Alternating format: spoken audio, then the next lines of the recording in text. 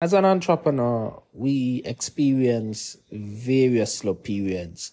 And right now, it is a slow period. For many, it is a slow period because of the fact that, you know,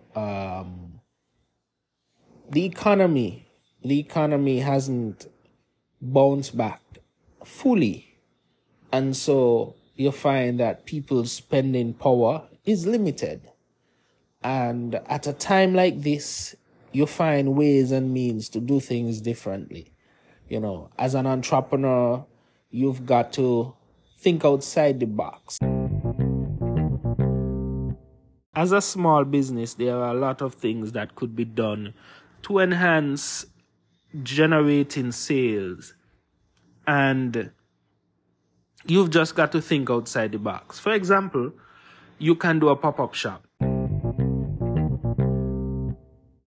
Nothing is wrong with, identifying various spots in and around Charlestown, in and around Bastia, in and around the countryside to set up shop and sell your products, whether it be hair products, whether it be facial products, whether it be produce, anything that you can market.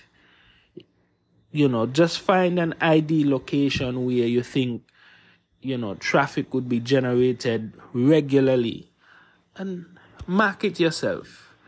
Pop-up shops are a good way to create brand awareness, to let people know about your offerings. In addition to that, you can also venture into businesses.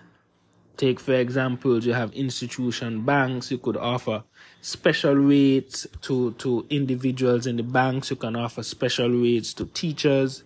You can create packages for quote unquote institutions.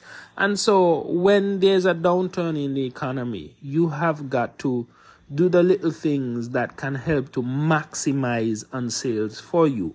And like I've said, a pop-up shop is a great idea.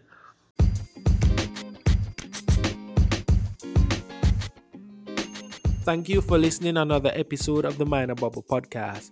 You can also find our podcast on TuneIn, Amazon Music, and you can also like us on Facebook.